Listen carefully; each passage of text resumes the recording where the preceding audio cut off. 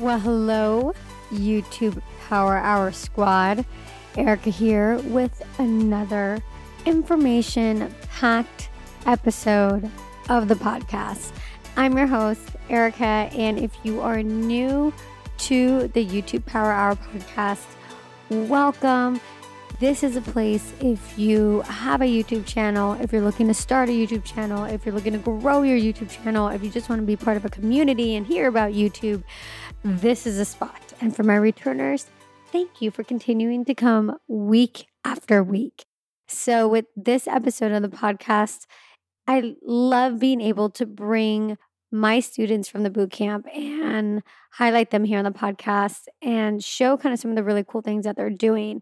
And I wanted to bring Megan Acuna, the guest for today, on because she is actually a graphic designer and YouTuber that specializes in graphic design for influencers.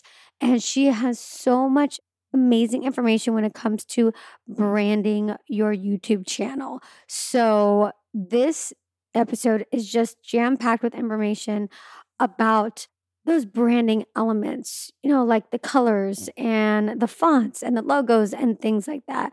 So we get into the nitty-gritty of that. She also has a really cool free guide that she put together for you guys. So if you are on my list, you'll get a link to that guide. Also, it'll be in the show notes as well. So definitely make sure you pick up that guide that Megan put together for you guys. That is really, really nice. That just kind of has a lot of really cool, helpful information when it comes to just branding, not just your YouTube channel, but also as an influencer. It's just so important to have that professional branding element. So let me give you a little bit of information about Megan, and then we're going to dive right into the interview. So Megan Acuna is a graphic designer and YouTuber based in Southern California. She specializes in graphic design for influencers and offers services such as branding and logo design, banner design, end screen design, and thumbnail design. Affordability has always been important to her, so most recently, she has launched a new product called the DIY YouTube Branding Bundle, which includes tools such as sizing templates, as well as over 2,000 unique, beautiful, and royalty-free branding elements, such as backgrounds, social icons, logo elements, and more. When she is not designing, she can be found watching Parks and Rec with her husband, Matt, thrift shopping, and making YouTube videos about living beautifully and ethically on a budget on her YouTube channel. So like I said before, this interview is really special to me because Megan was and is a bootcamper. So she's gone through the program and being a YouTuber herself and having this professional background in graphic design, she has a really keen and unique understanding of what really works on YouTube from a branding perspective. I think you guys are going to get a lot out of this episode, out of the freebie that she put together. So without further ado, enjoy the interview. Mwah. Well, hello, Megan. Welcome to the podcast. Hi, Erica. Thanks so much for having me on. I'm so happy to be here. Yes, I am so happy to have you. I'm always thrilled to have someone I've worked with, somebody whose business I fully support, and someone who's gone through the boot camp. It's always great to feature you guys on the podcast. Oh, it's such an amazing community. I'm so happy that I have been a part of it. Yeah, it's been awesome. So, okay, as everybody knows, you are a graphic designer and you've decided to kind of, niche down and focus on influencers and YouTubers and all that. So why don't you take us back to share a little bit about you, who you are, and how you got into graphic designing and then specifically graphic designing for influencers? Okay, so my name is Megan Acuna. Obviously, I am a graphic designer for YouTubers, and the way that came about is on my first corporate big girl job out of college. I was working as a social media manager, and the designs that they were getting for all of their product advertisements were not the best in the world, and they were being really overcharged for them. And I've known the Adobe programs for as long as I can remember. Sometimes people ask me, when did you learn Illustrator or InDesign? And I actually cannot remember because I've been using them for so long. It had to have been when I was 10. And so I said, just give me Adobe, like I'll start working on them. And then, you guys can save some money. I'll get to do some design work. And so through that, I had a bunch of different companies that worked with the company that I was with reach out and ask if I did any freelance work. And so I started to pick up little projects here and there. But when I started my own YouTube channel, I have a YouTube channel as well about affordable and ethical lifestyle. And I noticed once I got involved in that space that there wasn't really a graphic designer available specifically for YouTubers who was really in tune with what influencers need, and especially at an affordable price point. So I started doing some work with some influencers here and there, just basically through your Facebook group and through people who would come up to me at different like blogging and YouTube events that I went to. And I am actually able to do this full time now from home, which is super awesome. So that's kind of how I got started. I think that's so cool. And I love the fact that you are not only, very skilled as a graphic designer and you have a lot of experience, but also you're very tuned in to what influencers need by, you yourself, having a YouTube channel, but also, you went through the whole boot camp. And so, not just from like a design standpoint, but also from a marketing standpoint too, what's really important, when it comes to graphics and branding for, an influencer. Yeah, it's really different than corporate, especially as somebody whose background was in social media. And, I've worked with several big influencers now. And so, through that experience, I've kind of learned corporate is very cut and dry. And that was not something that I was passionate about. And if I had to design something one more time that was like navy blue with like white bold text, I was going to go insane. So it's really nice to be able to connect with influencers who are so passionate about what they're doing and really have their own unique spin on the world and are providing so much value to their audience. It's just so much more variety. And I just love that as a designer. Yeah, it is cool to work with influencers. You're right, because it's like they're just so passionate about their mission and what they're doing. It's very cool. So it's a whole different game. Yeah, I can imagine. All right, so I know that you have kind of a list, because I really want to get into just really actionable things that people can do when it comes to branding. I mean, I get so many questions about the branding and graphics and, your channel banner and, different components to your videos that should have graphics and fonts and colors and all that. And so that's not my expertise, and so that's why I brought you on. And I love your work. And, for people point of reference, not only was Megan in the boot camp, but after getting to know her and seeing her work and seeing you do some of the work for some of the boot campers or their banners and a bunch of other stuff, I was like, well, I need a new logo for the boot camp. Let's have Megan do it. So you came on, you did the logo, you've done some work for me, and I love your work. So, you're just very good at what you do. And so let's get into kind of some of the nitty gritty. I mean, like I said, I get a lot of questions. We can go into the questions later that were posted in the Facebook group, but I know you have kind of just I'd say influencer 101 lists of, the five things that influencers should pay attention to when it comes to their branding. Yeah. So I feel like when a lot of my clients come to me at first, they don't really know where to start. And a lot of small influencers kind of want to be able to start themselves and kind of get an idea of what they want their branding to be before they invest in working with a professional. And so I did want to share the exercise that I give them kind of just to start out our relationship and figure out where their brand is going, as well as a few other tips that I have just about graphic design for influencers in general. But starting with that exercise, I always have everybody start by creating a mood board. And you'll hear these called different names, mood board, vision board. But basically, you either want to pull out an old magazine that you don't mind cutting up, or go on Pinterest, or if you have any kind of like a display in your house, a gallery wall that like is really important to you, start picking out images that speak to you. Don't get super specific about like colors or fonts, and don't make it have anything to do with your niche, with your YouTube channel. I try to have people stay away from like the posts of other influencers. I mean, obviously Instagram posts are fine, but like marketing posts specifically. So you want to gather a collection of about 20 of those images without censoring yourself at all. They don't have to match. They don't have to be cohesive.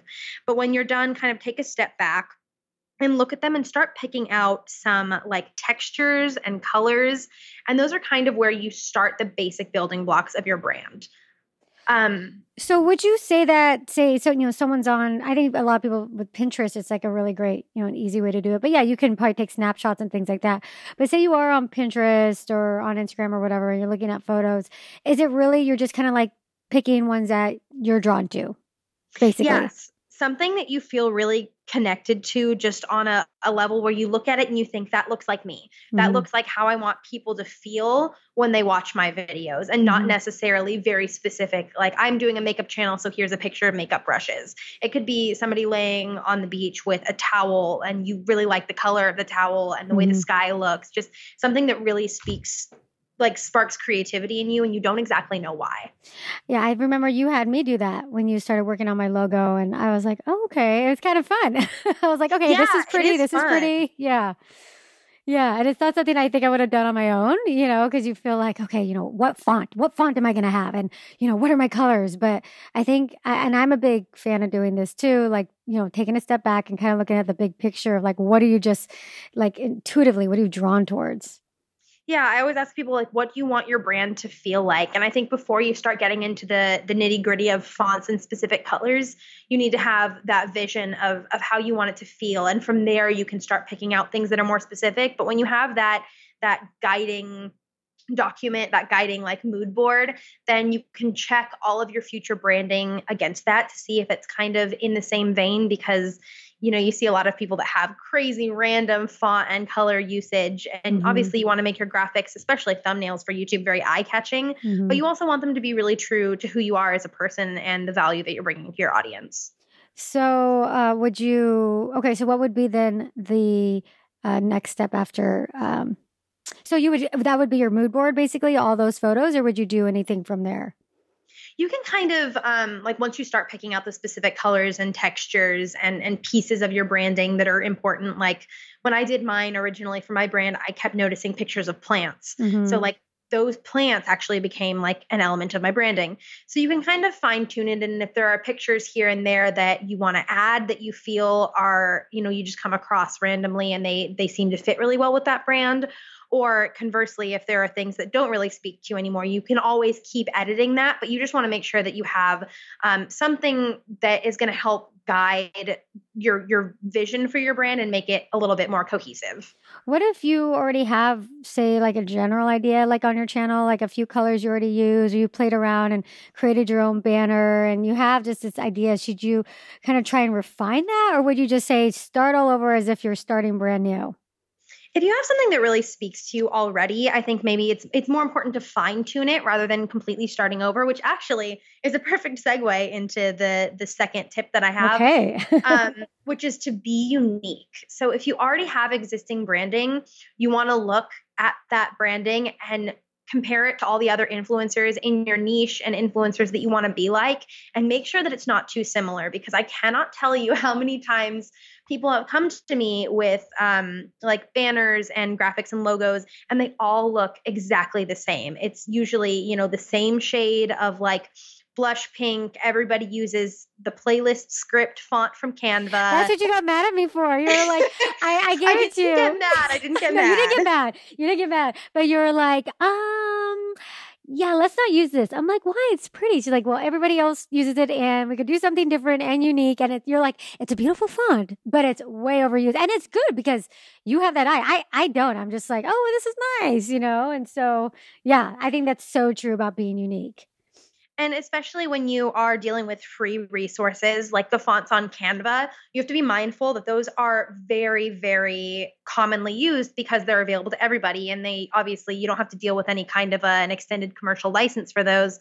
So a lot of people use them just because it's easy, and they do have some beautiful fonts. But especially if you're using Pinterest to market, or you're a YouTuber and your thumbnails are coming up, stacked on top of and underneath a million other thumbnails. If they look exactly the same as somebody else's, they're not going to catch that person's eye. So you want to create something that's really unique, that stands out, that's still true to you, instead of just basing it on what you are seeing work for other people. Okay, so I don't know if you talk about this in your later points at all, but are you, like, if you are you going to talk about fonts in a later point? And maybe we can, because I have questions about that. Yeah, we absolutely can. What questions do you have? So, if you are, because here's the thing is I feel like this is kind of like this whole loop, like you're on places like Pinterest or online. And like, I feel like the people on there use a lot of the fonts that are on Canva or whatever. And so it's kind of like, how do you find things that are unique or fonts that are unique? How would you go about kind of finding that? Yeah, so there are a lot of really great resources online for fonts and design in general that are really affordable and or free. A lot of people don't know that in Canva, you can actually upload your own font as a .ttf file, I think is what they ask for. So you can still use those easy online design programs, but upload your own font so you can, get a little bit more customized and niche with your branding. But as far as actually finding the fonts themselves, I love Creative Market. It's a website basically where a lot of graphic designers will upload like packages of design elements, or they'll create fonts or like mock-ups if you have a product where it'll be, a photo of an essential oil bottle, but you can actually go in and change what's on the label. And Creative Market has a feature where every Monday they put out 6 free goods of the week. So if you're like really on a budget, you can get some really pretty fonts on there for free that aren't always free. It revolves every week. And so that makes them a little bit more unique, because even like a $20 investment, a lot of people aren't willing to make. So if you're getting something of that value for free, or if you want to just go on something like Creative Market and search for a font and pay that little bit of money, that just really sets you apart because it's different. And then also dafont.com, it's DAFONT.com, is a really great resource for fonts. The only thing I'll say about that is you do have to be careful with licensing. When you find a font you like, they have thousands and thousands. You do have to check in the upper right-hand corner of where the font is featured, and it'll tell you like how it's available to be used and modified, whether you can use it commercially. And I would just say that's actually another one of the things that I wrote down to share with everybody, is just make sure you're really up on your licensing information. Because obviously you don't want to be taking work from somebody else and exploiting it. And you don't want to get into any kind of lawsuit trouble if you choose to monetize, or if you want to sell products down the line and kind of scale your business and use some of that same branding. You just want to make sure from the get-go that you're really solid with that. Yeah, no, definitely. And most, I'd say, creative marketplaces like that are pretty clear when you're purchasing something that, okay, this is for license. So I don't think it's something to like be anxious or worried about, but I would say if you're going to purchase something, just make sure you read it to see. Yes, just read it. Yeah. But I think that's actually really good advice. I never really thought about that, but like from a thumbnail perspective, because one of the things that I always, teach is that, when it comes to thumbnails, you really do want to stand out, right? And there's many ways to stand out, fonts, text is one of them, but I think that's really true because a lot of people, bold fonts and bold text is really, where it's at on YouTube, but a lot of people pick the exact same bold fonts like on PicMonkey and Canva to be in YouTube. And then it does end up over time, kind of just a lot of it looks the same. Yeah. And one tip that I have with fonts is you should always be choosing a pairing of 2 fonts instead of just one, especially if you have something that's like a script font or something that's really thin or a little bit more difficult to read. You want to pair that with a font that's bolder and really easy to read. So when you're making things like thumbnails and graphics, you can use that font in addition to, your nice pretty font, so that it's really easy to have it stand out. And just constantly remember that functional and readable is always more important than pretty. Especially, you can do both. Yes. But especially with thumbnails. I mean, thumbnails, that's just the ultimate. It has to be readable. That's because they're so small, because it's so tiny. And so many people forget that about the thumbnails. They'll put a bunch of text and it's like, oh, you can't read it. So I think that's really cool. So you think, as part of a branding package per se of, what somebody has, 2 fonts.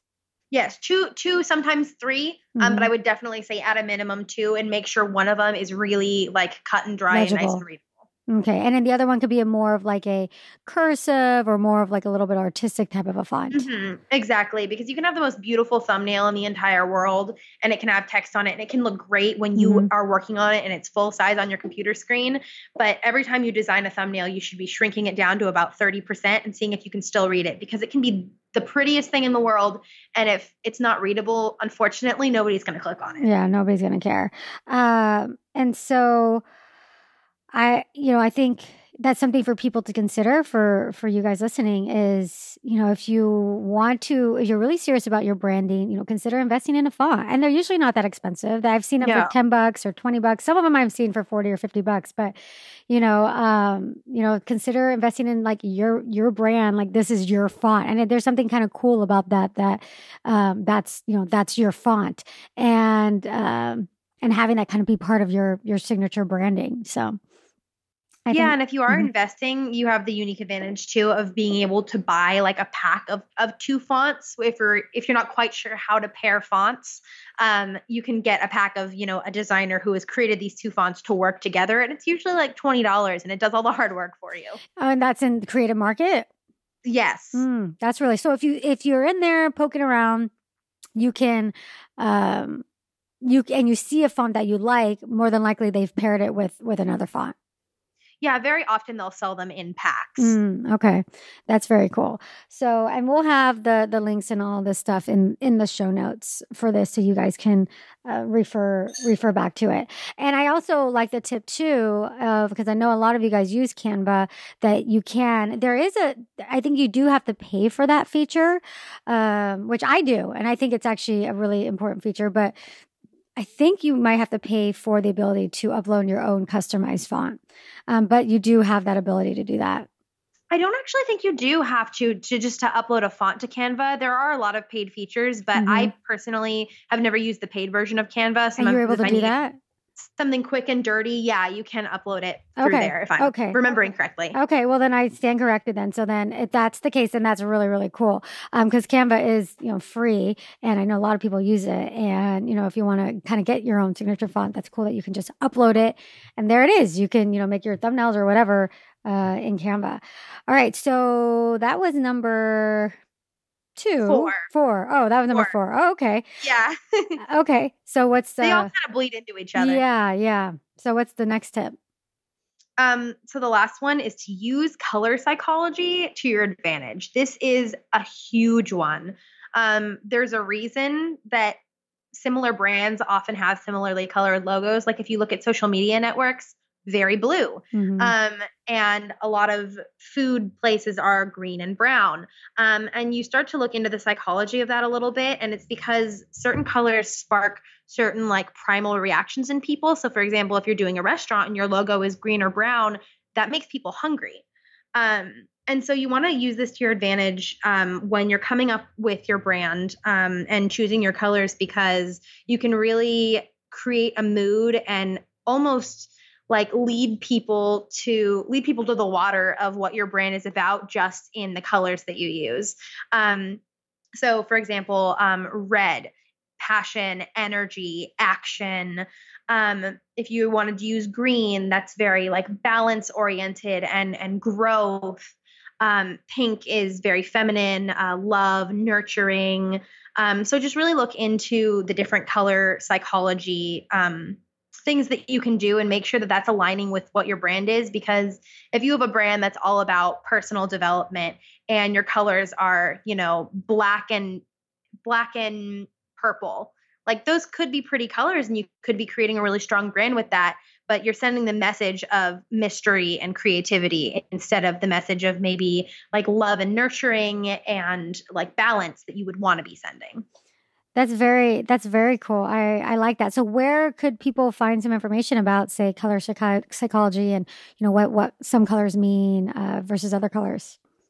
There are a lot of really great resources for that on the internet if you want to go into a really deep dive, but I've actually created a branding guide that is just free on my website if you sign up for my email list. And I do have a whole page that goes into color psychology and kind of breaks it down.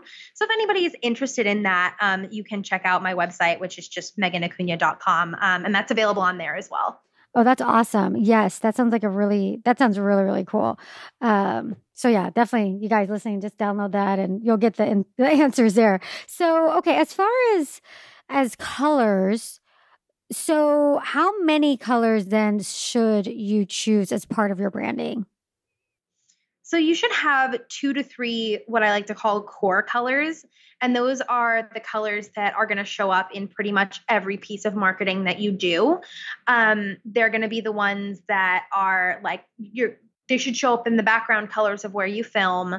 They should be on all of your thumbnails, in your logo. And then you also want to pick like 2 to 3 complementary colors that are neutral and can provide contrast to those. So for example, if you were creating a brand and you were like doing some cool tones, so you've got some blues and some greens, you would also maybe want to include like a cream and like a taupe color so that you can have something neutral to lay your text over to make it more readable. So I'd say altogether probably about 5 colors. Okay. Oh, so you would pick like almost like a suite of colors. So you said they'd be more bold, like 2 or 3 more bold colors. And then your core ones. You call them your core ones? Yeah, they don't have to be bold, like as far as like bright and like really striking. They could be neutral tones, but they're just the ones that are going to show up in your branding over and over and over again. And those are the ones that people think of when they think of, branded colors. It's usually like 2. Got it. And then you said you could do 2 or 3 complementary colors to that. Yes. And so how would you go about like picking that? If you're like a total newbie, Yeah. So like I said, you want to look at what's going to contrast with your core colors. So if your core colors are very like bright and bold, you'd probably want to put like a very light shade in your complementary colors, like such as a white or a very light gray, because those bright, bold colors are going to show up well on that complementary color.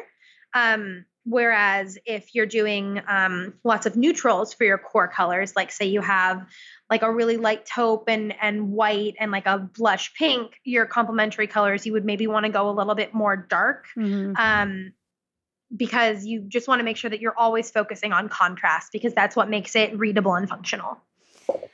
And okay, so then what about then logos?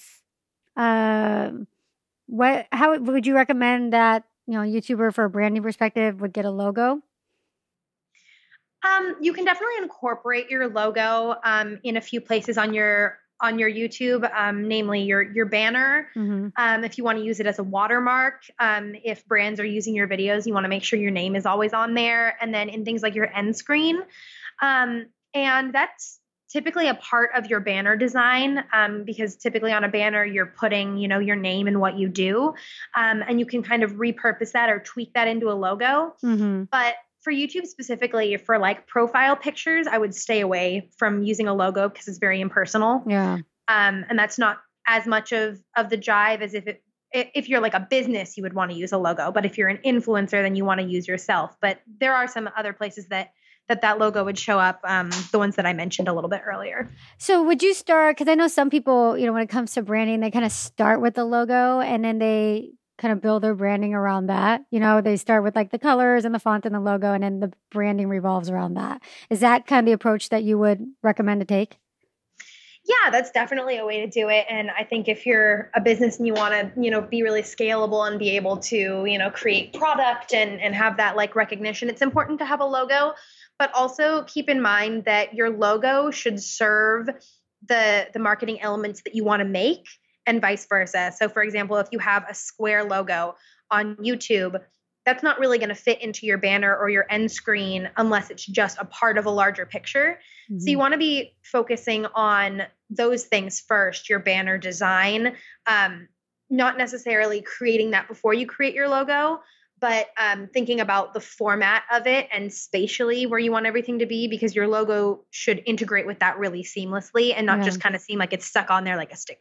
Yeah. Especially if like YouTube, I mean, it's one thing if you have a business and you already have a logo and you're just trying to incorporate it onto your banner, but it's another thing if you are really just doing YouTube and this is it, no point, like you said, don't put like a different shaped something logo and then just stick it on there. Really, your banner should really reflect. I'd say it should really, your logo should fit the fact that it's on a banner, essentially is what you're saying. Yeah, exactly. Mm-hmm. For YouTube, your banner almost is your logo. It's like the most prominent piece of branding other than your thumbnails. So Totally. you need to make sure that that's definitely a focus and not like a secondary thought that you think, oh, I'll just choose one of my colors and stick my logo in the middle and that'll be fine. Definitely. I think that's definitely true. So let's get into some of the questions that people asked on the Facebook group, because I know we got a lot of questions. Okay, so well, let's see. These are specific questions, and what are the best fonts for branding? I don't know that I would I don't want to give specific names of fonts because like I said, it's all about standing out and being unique. And so if I say, I want you to use X and Y, then, a bunch of people are going to go out and use those two fonts and then they lose their uniqueness. But I would say, for female influencers, script fonts are really, really popular right now, and they can be paired with either serif or sans serif. And if you don't know what that means, it's basically like Times New Roman, for example, is a serif font. So it has all those little feet at the top and bottom of the letters, whereas Arial is a sans serif font. So it's a little bit more clean and modern looking. So I'd say to pair a sans serif and a script font, or a script font and a serif, and kind of look at it that way instead of looking for specific ones, and see what you like in those categories. Because on most websites that, have fonts, you can sort by category. Yeah, I was going to ask. So can you sort by, on Creative Market, can you sort by like you said, the sans serif or whatever you just said, can you sort by that in Creative Market? Yeah, absolutely. You can just go to fonts, and then there are different categories. Like when you're online shopping and you pick, tops, tank tops. It's kind of similar to that. So then you can see all of the sans serif fonts that they have in one place and just kind of see which ones you like. Gotcha. Another question is, and I know I know a lot of these things you kind of answered, but we can go in depth with some of these questions. She said, what are some great apps or good software to invest in when getting serious about branding yourself? Okay, so that is a very loaded question. It depends on how much you want to invest. Yeah. When you're starting out, Canva is honestly amazing. It's a great software because it supports transparency. So you can have a logo that looks like it's kind of cut out and doesn't have a big white background. And it also will allow you to put in a lot of different file formats. So you can use JPEGs, you can use PNGs, you can use EPS and AI. So things that you get from maybe a designer that are from the Adobe suite. It will work with all of those. So Canva is a great tool if you don't, there's not really, unfortunately, a middle ground. Either you're using free software PicMonkey and Canva and Pixlr, or you have the Adobe suite, which is kind of the industry standard.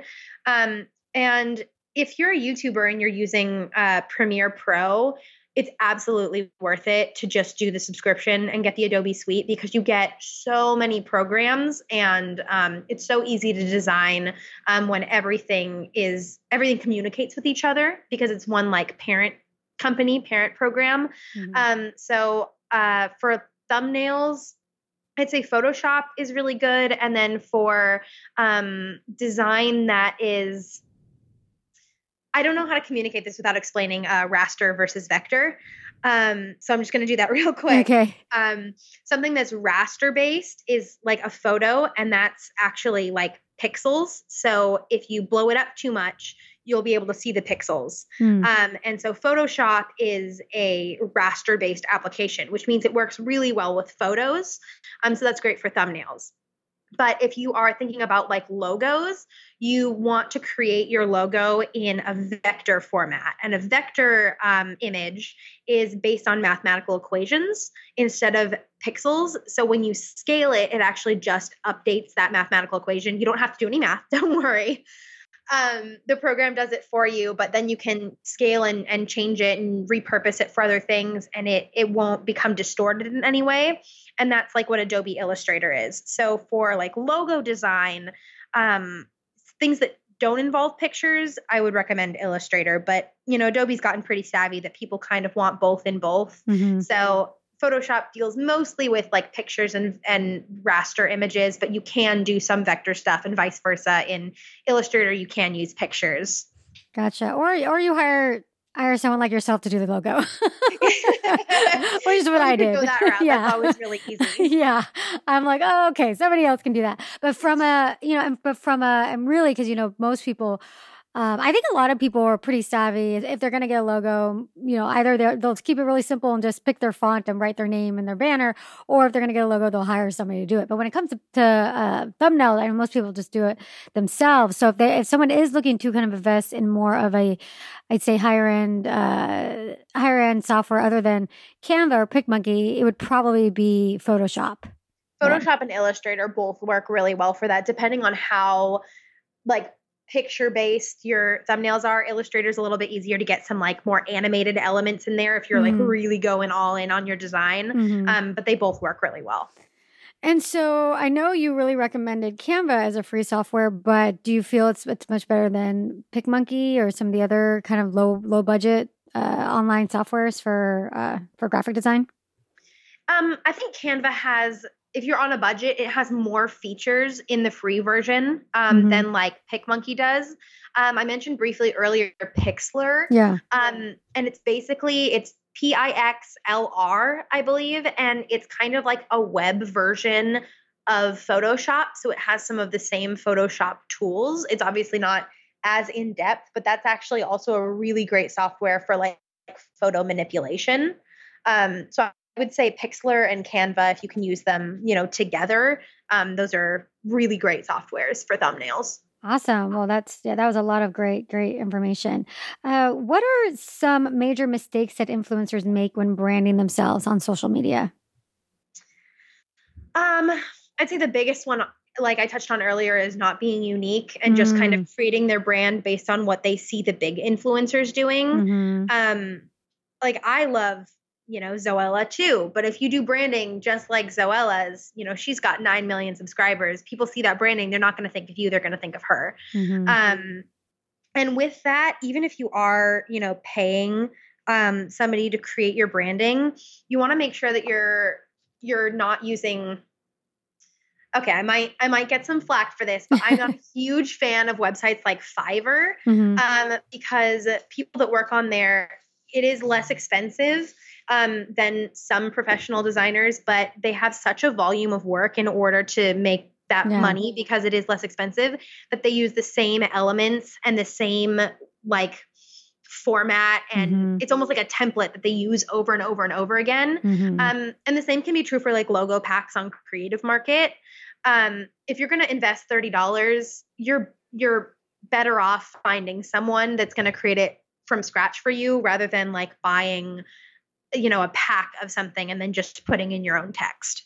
Yeah, I agree. If you're going to do, because here's the thing, as a coming from my perspective as a YouTuber, having a logo isn't a necessity. I think having text that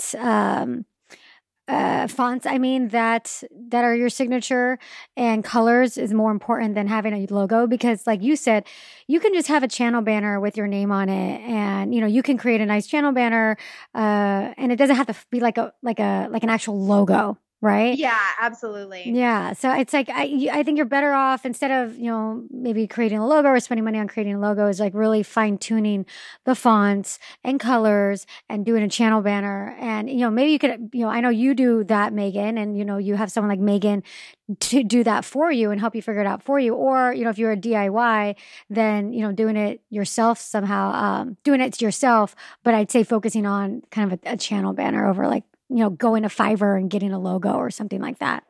Yeah, absolutely. I actually, this is a problem that I see over and over again, that people are getting banners that look exactly the same and they're paying for them. And I just it makes me sad, because obviously if you're willing to invest in your brand, you should get that value out of that. So I'm actually in the process of creating like a DIY banner kit. Oh, cool. Which will literally be like, everything will be pre-sized, but it'll be like a few hundred elements of like backgrounds and logo elements and like sizing guides and stuff, so that if you want to DIY it inexpensively, I think you should be able to do that and have it not come out looking exactly the same because somebody only spent, 10 minutes on it. That's really, really cool. That's awesome. So stay tuned if you're interested. Yes. And that'll be on your website?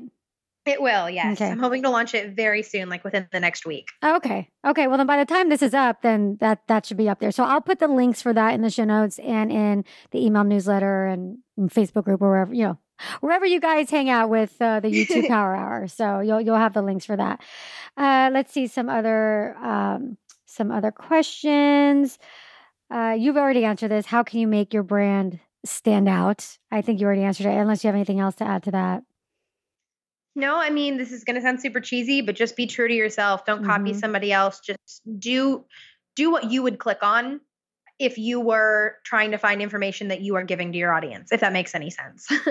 Yeah, I think that's good. And then what about like the actual video? Like, what elements of the video itself do you think contribute to the branding?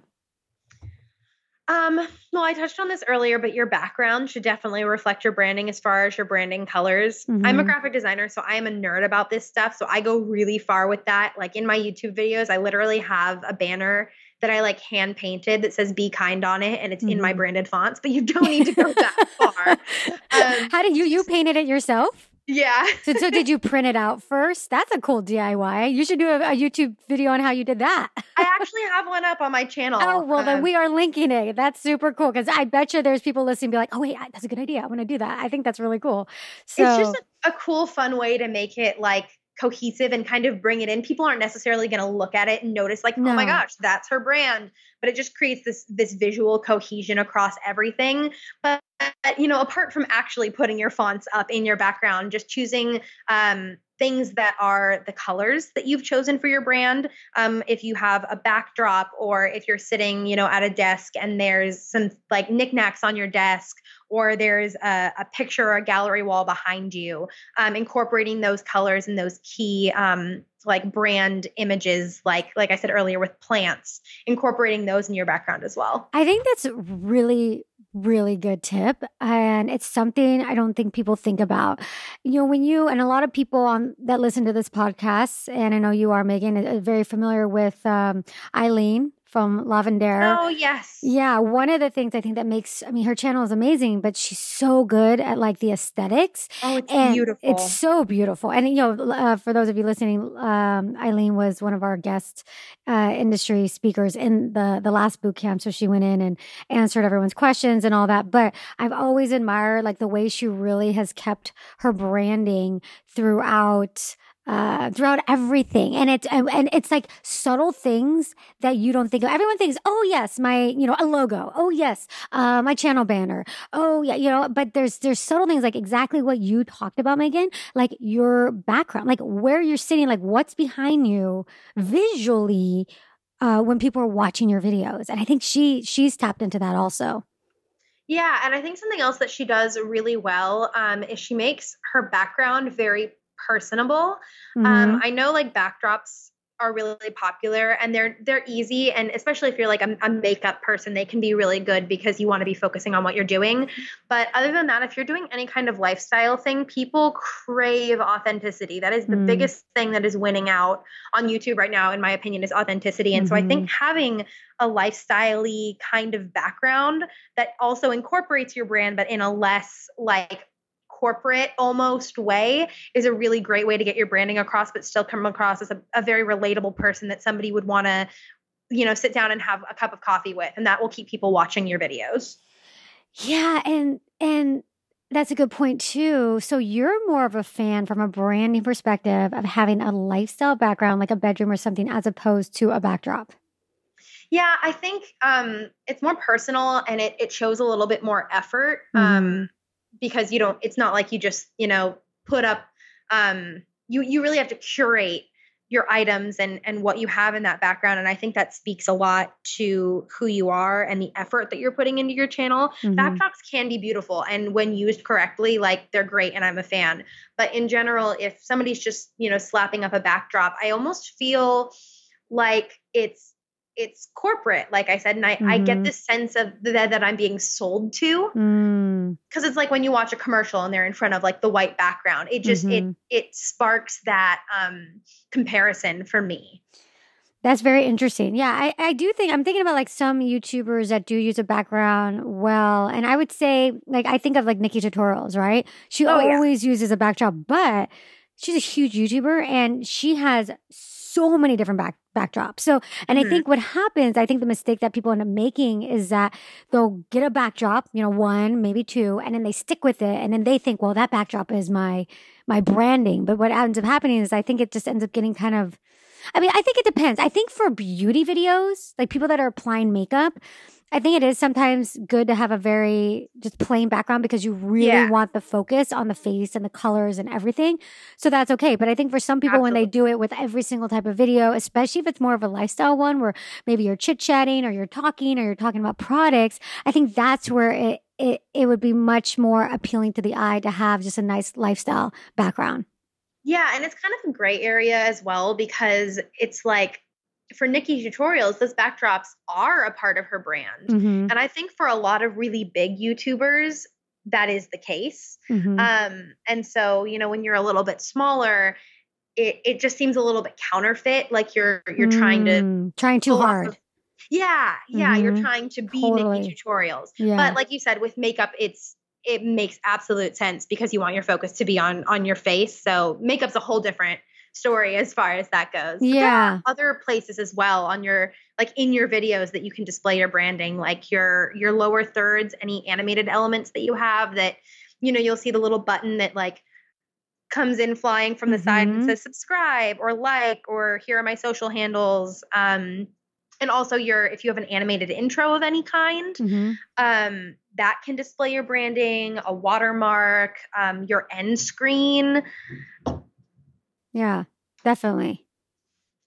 And that's also something that I like go into depth with my guide that I created. Is there's a whole section on where your branding should show up in your YouTube channel. So it's free if anybody wants it. I think it's a good resource. Yes, definitely. We're going to put the links for that in the show notes and everywhere else too, in case you guys missed the web address for that. So I think what's the name of that guide again? It's the ultimate guide to branding your YouTube channel, how to stand out and get views. Sounds amazing. That's a free guide? Yes, it is. Yeah, it's free on my website. Yes. So Megan has created that for you guys. So I think that's amazing. So definitely check that out. But I want to go back and talk a little bit about some of those elements like the lower third and all that. And I did get a question in the Facebook group kind of like about that. The best place to purchase graphic packs and that sort of thing. Like for, I'd say maybe your YouTube videos or something like that. Would it still be Creative Market? For some things and not for others. Creative Market is really great for fonts and for like vector images. If there's like a watercolor floral that you want to include and things like that, Creative Market is great. But actually for animated elements, I think a really great resource for that is it's called Motion Array.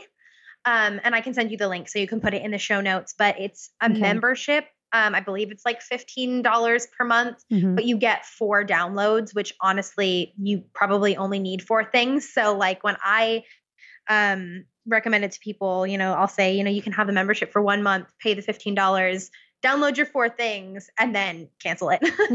Yeah. And that would be good for your videos. Yeah, for like all of your lower thirds and any kind of animated elements you have, it's great for that. And like call outs, where if you want to have like some text that pops up that, you know, points to a certain product or something that's animated, it's great for that as well. And this is like a super beginner question. So you're able to then say you decide that you want a font and you purchase it. You're able to incorporate that unique font into those graphic packs. Yes. Yeah, absolutely. As long as you download it to your computer. I'm most familiar with Adobe, but I'm sure it's the same in like Final Cut. And I know it is the same in iMovie. If it's downloaded to your computer, you can use it like you would any other font. And it's the same thing with the with those kind of animated packs. You're able to kind of drag and drop and change different things in them, colors and text. But you can do that within whatever program you're editing in. I think that's very cool. I do want to go back a little bit because I feel like there is a little bit more we can talk about there. And I think this is really unique because I don't think a lot of people talk about this. But when you're talking about your backdrop, I think that's really cool. I think you were starting to say, and I interrupted you about the painting, but you were starting to say how, you painted something in your font colors. What else about your background do you think contributes to your branding? So for me personally, my YouTube channel is about affordable and ethical lifestyle. So I talk a lot about sustainability and like DIYs that you can upcycle and thrift stores. And so it's very like earth-based, but it's also very positive. So two of the core colors in my branding are like a mustard yellow and like a light green. And so in order to incorporate those, I actually have a clothing rack that's like a wooden one from Amazon that's in my background that I put like whatever clothing currently is inspiring me. I have a lot of yellow, like mustard yellow. You do. I know. It's so funny. Yeah. All your clothes are yellow. It's so cute. And so I'll hang those up, and it's nice because it's a familiar background. So when people see it in thumbnails, they realize that they're my videos, but I can change them out so it doesn't get boring. And then I also have like a plant behind me because like my channel is very like earthy, but it's on a stool that I DIY'd in one of my videos. So cool. Incorporating those DIY elements as well. And then, the thrifted, some of the clothes on the clothes rack, people will recognize from past videos. And then that banner where I picked, be kind, because that's a core message, be kind to each other, be kind to the planet. And I painted that in my font.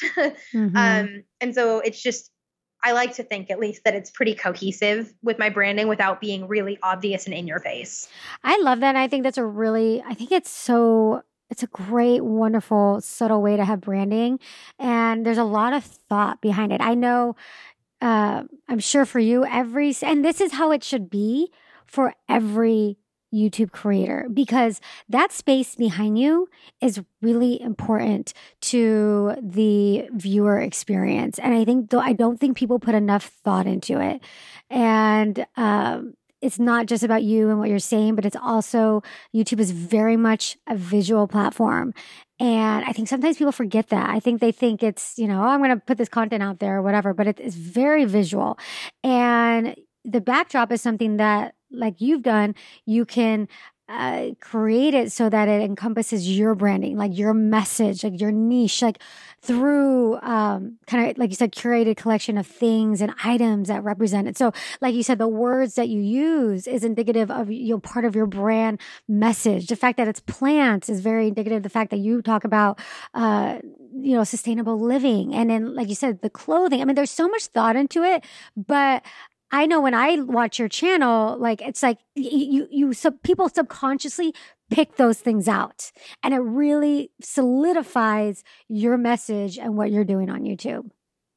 Yeah, and for me, like my channel is itty bitty. Graphic design is my bread and butter, but yes. I love my channel, but it's very small. But I get a lot of people that tell me your videos look so much more professional than I would think for somebody, of your following. And I think it's because I think every single item that you show in your videos should be purposeful. That actually brings up a really good point that I just thought about, because one of the really cool things that happened to you with your YouTube channel during the bootcamp, I think has a lot to do with the fact that your videos do look professional. Like you said, I mean, how many subscribers are you at right now? Around 1,500. Yeah. So you're at, you at 1,500, I think you hit the 1,000 mark during the bootcamp. I can't remember exactly where I did. Yeah. I think I started the bootcamp with like 500 subscribers, and like my community is small, but they're so engaged and so like purchase loyal. And they're so sweet, and I love them so much. And so what's really cool is that during the bootcamp, I think right after maybe you had hit 1,000 subscribers, you received a really cool brand opportunity. Can you share about that? Yeah, absolutely. So because I do, affordable and ethical lifestyle, I had heard of this company called Brandless, and their whole brand model is that everything on their website is $3. It's like kind of a grocery personal care brand. But it's a lot of it is organic, non-GMO, fair trade. And so I thought, that's affordable. It's ethical. That would be a really interesting thing to do a video about. So I created a video. I, placed an order with my own money and just decided to review them. And for some reason, that video took off more than a lot of the videos on my channel. And I think it was around when it had like 10,000 views that Brandless actually saw it and reached out to me. And they wanted to know if they could use it for some advertising that they were doing. Mm-hmm. And it ended up actually being in a national TV commercial, which is crazy because, it's a video that I uploaded to YouTube as a teeny tiny little creator. And like now, like people text me like at least once a week, I just saw you on TV. It's amazing. Yeah. And they said that they really liked my content because it was very professional, and it was the quality and the look was there to where they felt like they could put it on TV. Mm-hmm. And it's like a few seconds, but that opened up more opportunities for me to work with them in the future. So once I had, kind of done that with them and their commercial was running and they were using it for some social media advertising as well, I put together a media kit. And put together this media kit with some statistics and like some sales that I had made from affiliate links and all of that, on a little bit about my channel and why it was a good fit with them. And basically said, if you ever want to work together again, here's some information about me. I really enjoyed this partnership. And so they came back to me a few months later and said, we are launching a clean beauty line. Everything's $3. It's mostly like skincare. And we want you to be our face on YouTube. And so even though I was small, because that quality was there and because I had worked so hard on making sure that my branding was really clean, I had this media kit that looked very professional, that turned into a paid sponsorship opportunity, which, at 1,500 subscribers is a great deal. Yeah. And it was cool that I got to talk about something that I was so passionate about. And I think that's the case with a lot of brands now, that they have big social followings. And so obviously they do a lot of partnerships with influencers that are really big, that have that reach that can get their product out there. Mm-hmm. But there's this second kind of emerging partnership between brand and influencer that is based on quality, because they know that they have the reach. So they'll work with a small influencer whose quality is really high, because they can then repurpose that video and push it out to their own social followers. And I think that's a relatively new thing, but it's a really cool trend that's happening. And like, I've done a couple partnerships with companies now that have said, your stuff is professional. Like, we want to work with you, even though you're small. Yeah. And, I would also want to add too, one of the things that you and I worked on in the boot camp, especially when we first started working together, is your niche. And the more refined your niche is, the more a brand is able to connect, because you're able to distinguish yourself from all the other YouTubers out there too. Yeah. And especially brands whose niche aligns with yours. It's so much easier to get a foot in the door when you know that they have similar goals to you, and vice versa. So for me, I work with a lot of companies who give back in some way. So I worked with CauseBox, who is a lifestyle subscription box for women, or they buy products from women who are artisans but are in like underprivileged areas. And so that creates jobs. Or I worked with an essential oil company that donates a portion of their proceeds to stop human trafficking. And so for me, really niching down, which the boot camp was so helpful in doing, because I didn't really have an idea. I was doing lifestyle, and it was like exotic. I was doing some makeup, even though I remember. I was like, "What are you doing makeup? Don't do that." Like it wasn't my thing. Like, I enjoy putting on makeup, and I like talking about cruelty-free products, but I am not a makeup artist in any way, shape, or form. So being in the boot camp really helped me to niche down and figure out what I was actually passionate about, which led to some brand partnerships. And that's not my main focus, obviously, especially since YouTube is a side thing for me to graphic design. But just being able to be in that space where I'm very plugged into this community is really rewarding. And I don't think I would have had that without the boot camp. So thank you. Well, thank you. I mean, it was really cool to see that brand opportunity. And one of the things that I think you guys listening all need to take away, because this is one of the things that I teach in the boot camp, and I'm big on this, is I always say, act as if you already have 100,000 YouTube subscribers, right? Create your content in a way that looks good and looks professional, because brands are looking for that. I mean, in the case with Megan, you didn't have a lot of, you hit a certain point of views, and I think a lot of things have to happen. Like you said, you have to be, it just aesthetically has to look very good. You have to look professional so that this brand feels good about showcasing your content. Also, you picked a brand that wasn't crazy popular, right? So there weren't a million videos out there about it, and it also aligns very much with your niche. And so these things all came together and got you some amazing opportunities. And this is kind of like the beauty of the whole micro influencer world too, that don't think just because you're small, you don't, I don't always, and people that listen to me, and those of you that,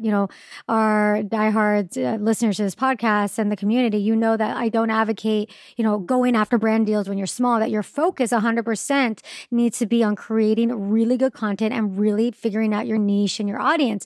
And as a result, the brands come to you. And I see it all the time. And Megan is a huge testament to that. You focus on your content and then the brands come to you. I mean, you didn't go after them. You didn't go and say, hey, I want to do a brand there. They came to you.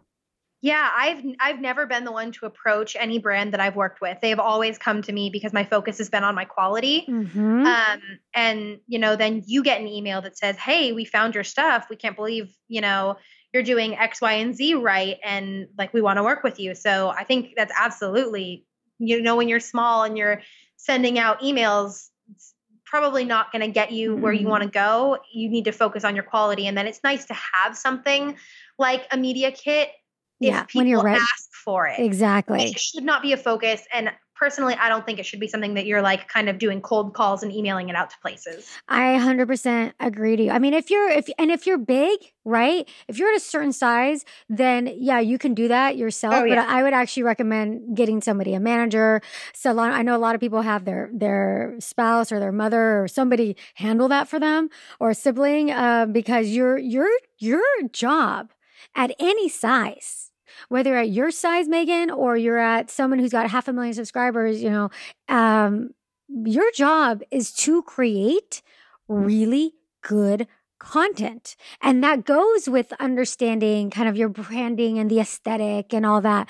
Your job isn't to go out and be your own manager and trying to find yourself deals, because that's energy that's spent that you're not spending doing what you should be doing, which is creating the content that's going to attract the brands anyways. And I think it's a really good lesson. And I think I was so proud of you when that happened.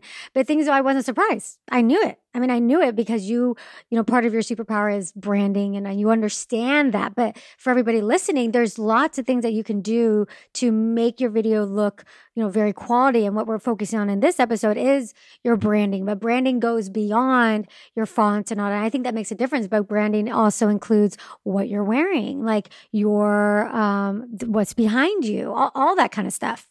Mm-hmm, absolutely. Mm-hmm. And I just think about even what you wear matches your background. And I don't know if that's on purpose or not, or that just happens to be. Oh, it is. Okay. I had to figure it out. I figured it was, but, I think that's very, very cool. And, do you have any, one or more other tips about like your background or what's behind you that people could take away from? Let me see. As far as background goes, some like really technical tips. Make sure it's bright. If you have the capacity to paint your wall white, absolutely do it, because it makes a big difference in making your other branding elements, your, knickknacks, your posters, whatever you have back there, it makes them stand out by contrast. Contrast is key when it comes to design. Okay. And also make sure that it's not overwhelming. Your background should complement who you are as a brand, but it shouldn't at any point distract from what you're saying, because you're on YouTube to provide value to your audience. And if you're giving, 5 tips on how to thrift shop for back to school, and all somebody can look at is the cuckoo clock that's behind you that's like going crazy. Like that's not providing value to them, and it's not going to get you return viewers. But exactly. But I do want to add though, for some people have these kind of wacky personalities, or they're all over the place. And then I feel like they have things be like in the background. And of course I can't think of anybody right now, but they have things that kind of represent that personality, like bright colors and maybe like, I don't want to say cuckoo clock that's making a lot of noise, but there's like wacky, weird things in the background that kind of match that type of energy and personality. Yeah. Something you learn when you're like going to school for design is that the human eye is trained to see motion. So I think as long as there's no motion and then secondarily sound to your background, you can be more creative with it. But the second something's moving back there, that's where people's eyes are going to go. Yeah. That's why I feel like whenever anybody has like a pet or something in the background, they're always like commenting on like, oh, look, there's a cat, Unless that pet is a part of your branding, like you're like Exotic. Yeah. Or even a little bit more subtly, like you look at someone like Kristen Johns, who I'm a huge fan of, and like her 2 dogs are a huge part of her channel. And so when they are in her videos, it makes sense. Well, I love that. I thought you gave so much cool information. Branding is something that comes up time and time again. And so I think it's amazing that you created a free guide for the listeners. Can you direct people where they find that? Yeah, absolutely. So you can go to my website, which is meganacuna.com, just meganacuna.com/branding guide. Okay. And it's a free resource for you because I just want to empower you to create the brand that you want to create and to make a difference. Because I think it's so powerful when you're in touch with your why, like Erica helps us be in touch with, and your niche. I think that can just really take you to the next level. So you can get that for free at that address. Awesome. And I'll have the links in all the show notes. And also you do work with influencers if they want more of like a customized approach also. Yeah, like I said, my focus is on giving that to people affordably and empowering them to be able to afford that kind of a service. So I do have a whole page on my website. You're also welcome to contact me if there's something that's not on there that you think you might need help with.